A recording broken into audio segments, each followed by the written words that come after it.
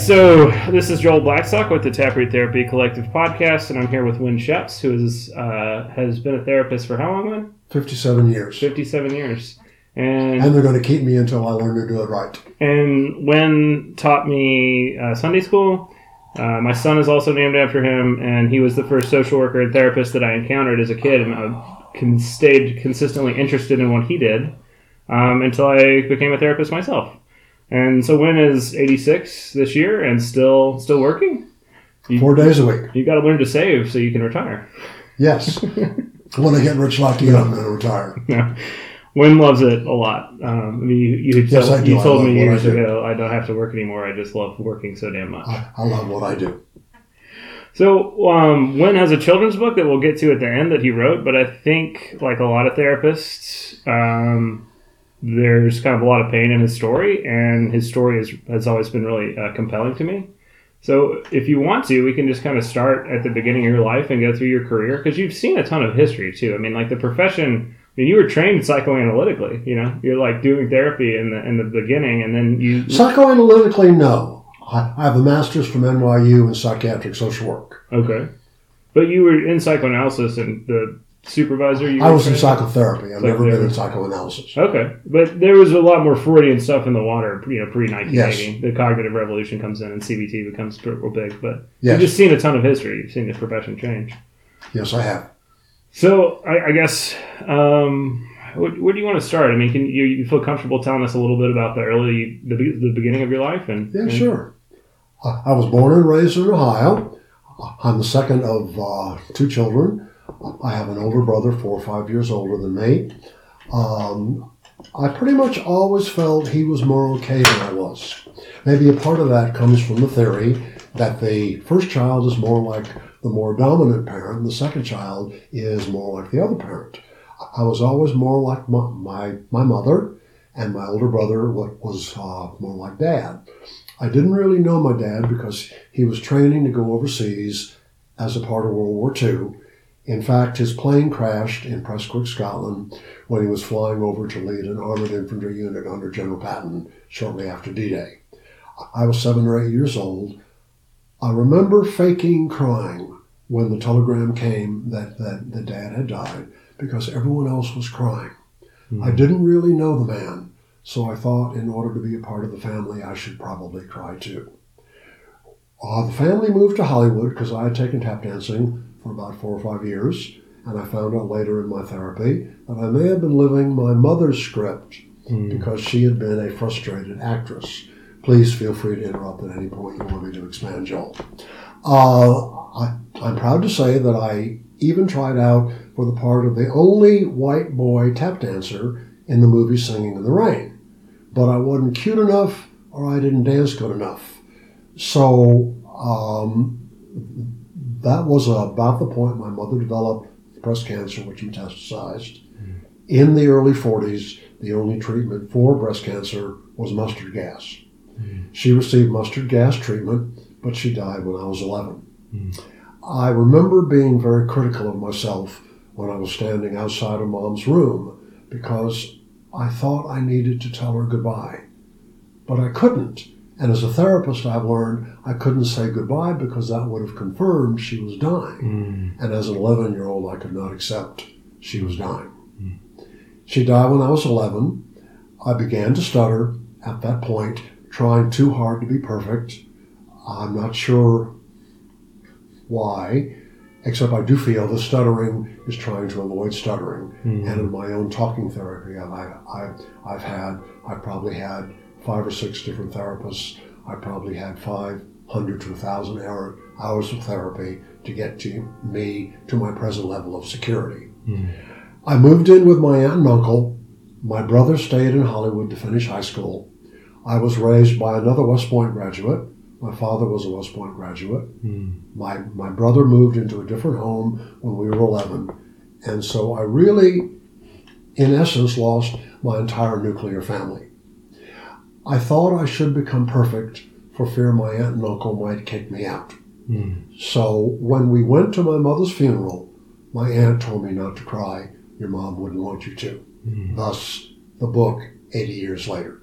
Yeah, you've told me long before the book existed, 20 years before the book existed, Win had always told me that one of his biggest goals in life was to write a children's book convincing children that it was okay to cry. So it's been a long time coming to write your book. A hell of a long time, yes. I was raised by my aunt and uncle. I was never ordered to go to West Point, but I was told since we didn't have any money, West Point is free. I could get a very fine education. West Point being the military Army Academy, if anyone's the United States Military Academy at West Point, New York. But West Point's Army, right? Yes. And then what's the Navy in the Annapolis? The Navy is Annapolis. And then what's the is it the Air Force Academy? Academy? The Air Force is in Colorado Springs, Colorado. It's the Air Force Academy. Why Army as opposed to another branch? Because my father, uncle, and brother had all gone to West Point. Okay. And I was living my family script, S-C-R-I-P-T. My family's script. I didn't cry. I didn't get angry. I did have the courage many years later to tell my uncle that when I was angry, I bore holes in his floor. Because my talking therapy that I did helped me know it's okay to feel what you feel. In fact, one of the theories that I've held to, Joel, is that if you're not psychotic or have a brain tumor, you can't feel anything wrong. So therapy has really helped me. And being a therapist, I feel a lot of people I know, if not most therapists, are people who have had therapy and people who are trying to be helpful to others as a way of being helpful to themselves. So, having a lot of pressure to go to West Point, a free education. In fact, you get paid for going to the academy. I went to West Point. I graduated in 1959. I did infantry airborne school because my brother, who was a West Pointer also, told me that I should. Should is a word that I believe comes from the critical parent ego state, not the nurturing parent ego state, by the way, for the record. So I served my 3 years. I called my uncle, Colonel McGee, who was in charge of the military part of President Roosevelt's funeral, and told him I was going to resign my commission and go into psychiatric social work. My uncle's words, quote, "You'll be poor. You'll be poor, Winnie. All you got to do is serve 13 more years." And I had found the courage in my own therapy to say, Judson, this feels like it's terribly important for me to do, to help others and in that process help myself. But Winnie, you'll be poor. So I called my older brother, who had also gone to West Point, the audience may remember, and he said, go for it. I could cry saying that. And if my first book does well, I'm going to write another book called Go For It, and dedicate it to my older brother. So I did go for it. I got out of the military. I called Adelphi and said, I'm ready to enter graduate school. And they said, it don't work that way, Schepps. You have to give us a transcript, et cetera, et cetera. So I got a job at a residential treatment center for emotionally disturbed Jewish children and began to learn about the field of being a therapist. And as a way of getting to know my father's faith, because he had been Jewish. I did enter NYU, even though Columbia turned me down because my grades at West Point were just terrible. And I took a test to prove I was not an idiot. I got into NYU. I got a master's in psychiatric social work in 1965, during which time I had been coming to Birmingham to visit an Army friend of mine, and he had introduced me to a lady named Michael Kay. And that part of my life became history because I did come back to Birmingham to work for the Department of Psychiatry, and we dated some more. And I found the belief in my own therapy, first psychiatrist, first counselor I saw, that I was lovable as I was, to include all my feelings. If you're not psychotic or don't have a brain tumor, you can't feel anything wrong. So, we had a wonderful 47-year marriage. She developed cancer of the ovaries shortly after we got married and almost died, but she got cured. So we have adopted children, and other than those rare times I could have killed them, and no jury in the world would have put me in jail, I wouldn't change a thing. Laura and Scott are the loves of my life since I lost my wife about 10 years ago to, unfortunately, cancer. So I developed a practice in psychotherapy. I've seen, as I said earlier, 5 to 10 different therapists who have helped me know that I am okay, my feelings are okay, and I started writing a book in my head. Is it okay to cry because of my aunt? Because, God bless you. Because of my aunt telling me my mom wouldn't want me to cry at the funeral. So I began writing a book in my head, and I re-met a very dear friend that I had met the summer that I met my wife, while we were still dating, who basically told me I didn't have any guts if I didn't publish this book, that it sounded wonderful for her. And I thought about what she said, and I thought, that's right, and the book might really help a lot of people, because family scripts tend to teach boys don't get sad and girls don't cry. That's ridiculous. If you're not psychotic or don't have a brain tumor, you can't feel anything wrong. And in my own personal therapy with other therapists and my own practice as a psychotherapist, I learned that's a good thinking that I could share with the world in a book. So the book became Is It Okay to Cry?, dedicated to my friend, Pugs Douglas. I couldn't find a publisher who wanted to publish it, so I paid to have it published, and I'm very proud to say that I do feel that that dream of mine has been fulfilled. Mm-hmm. So you've been in therapy a long time. I mean, are the styles of therapy you're in, are they similar? Do you notice like a change in things over time, having been a patient and a provider, for how many years? 57 years. 57. Yes, I've learned there are other styles, but the other styles are not right for me.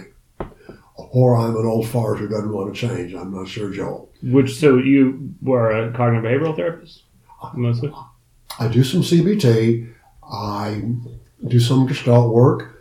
I do some psychodrama. Mm-hmm. I like role play, but I mainly like talking, because my talking therapy has helped me learn that when I lost everybody, I became what anyone else wanted me to be. Mm-hmm. I lost me. Mm-hmm. And in the last 20, 25 years, I have reclaimed me. Mm-hmm. And that feels absolutely wonderful. So I've continued doing talking work. I don't do EMDR. I don't do brain spotting. You obviously do that wonderfully, but those things are not right for me to do as an untrained person. Sure, yeah. And when there's also, it seems like there's always been a through line of, a lot of the humanitarian, Virginia Satir type stuff in what you've described your conceptualizations. Did you know Satir or go train with her? I once entertained her, as a matter of fact, in my home. Oh, really? I did not know that. Lovely, lovely lady. I do a lot of grief work because I've had a lot of grief in my own life. And I do cry with clients when I feel like crying. Yeah. She was a wonderful lady. She did wonderful, wonderful grief work. She did wonderful book work. Rest her soul. Mm. So you're integrative then. I mean, there's a lot I know about the way that you talk about cases because I've heard about it since Sunday school. You'd even bring cases in when I was in 6th grade sometimes. Without mentioning names. Without mentioning names, of course, yeah. No identifiable information. So I have a sense of how you think. I'm just curious, how you got there, what you're putting together and that makes sense that there's some Gestalt and CBT and the kind of humanism, human potential of Virginia Satir stuff. But it does seem like there is some more psychoanalytic concepts come up when you're talking than with most providers that I talk to. I mean, is that just more in the water in the 60s? You think everybody got a little bit of that? More in the water. Yeah. I learned at NYU, humans are the only animal that spent 18 years at home and the next 40 getting over it. Men tend to live through their male children. Men tend to have the highest expectation for their oldest son. And I'm very pleased to say that I and my son are doing so much better, even kissing, when I learned to lower my expectations for him. Mm. I'm okay because I'm okay, not because I have a perfect son. Yeah, I think that is one of the biggest things that gets the unlived life of the parent out of the way, is if you can just not make your kids be an extension of your ego and just let them be who they are supposed to be, because who they are supposed to be is pretty cool. One of the other things I learned, and you may remember seeing this in Walmart, People don't remember what you did for them. People remember how you made them feel. And I've always been more sensitive than my older brother because he was more like Dad and I was more like Mom. So I try to practice sensitivity with my clients and to help them know that they can pretty much be anything they want to be. So I got a job as a psychiatric social worker at UAB right out of school, and I called you to tell you about it, and you said, I got a job at UAB as a psychiatric social worker in, 1962? Or what was it? 1965. And you said you were making $6,000 was the... $6,000. A loaf of bread cost $5,000. Well, it does now. And then you said when you had your first supervision session, it was interrupted. Can you tell that story?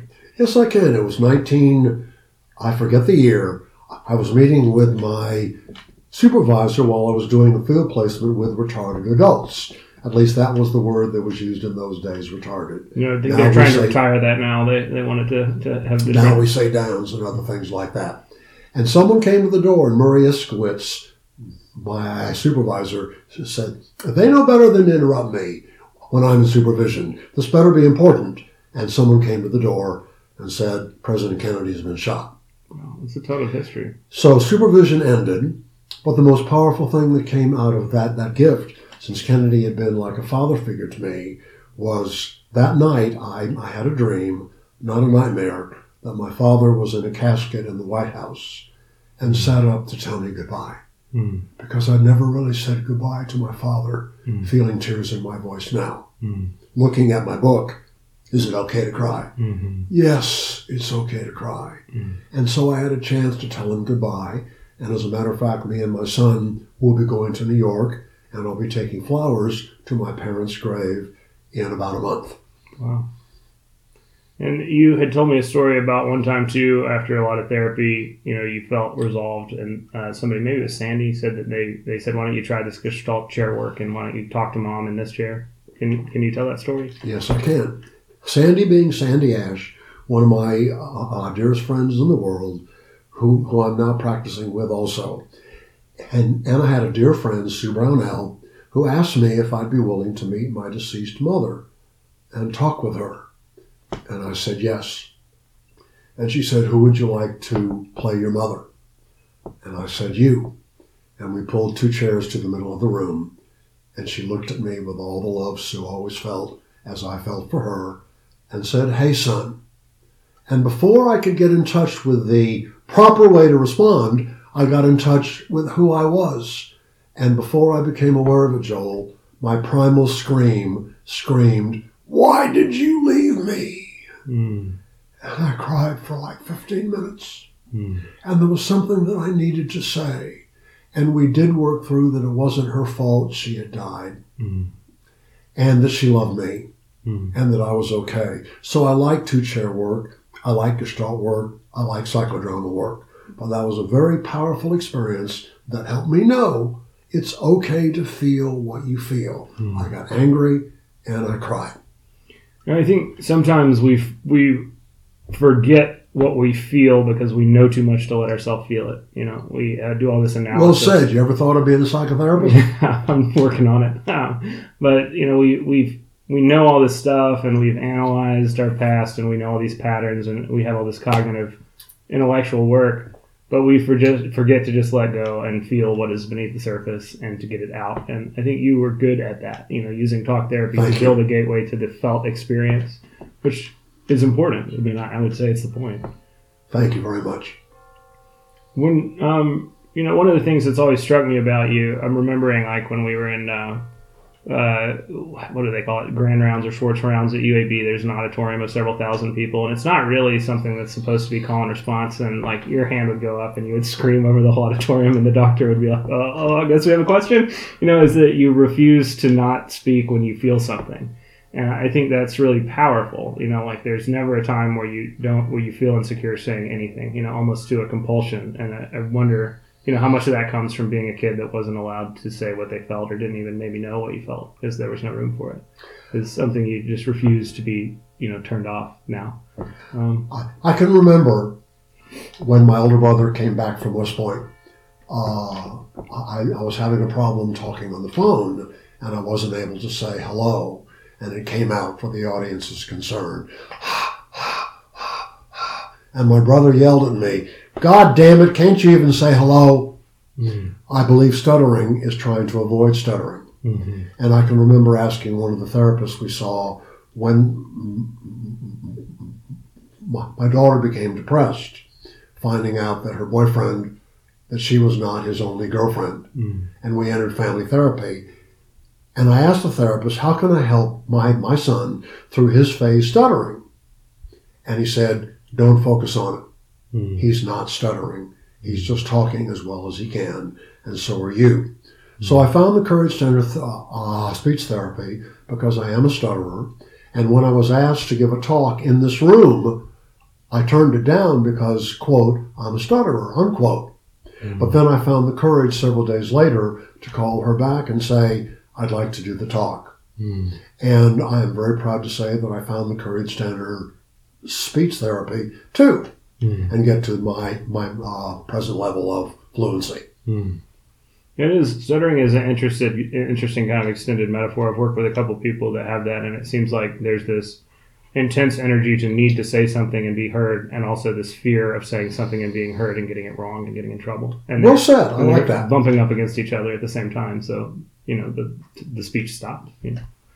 Two conflicting energies.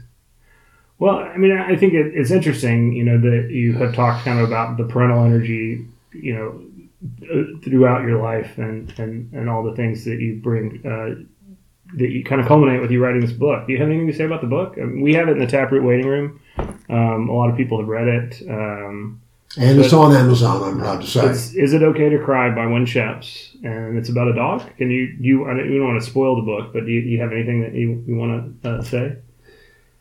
It's about a puppy who's afraid to cry when his mother dies because he remembers that his father once called him a crybaby.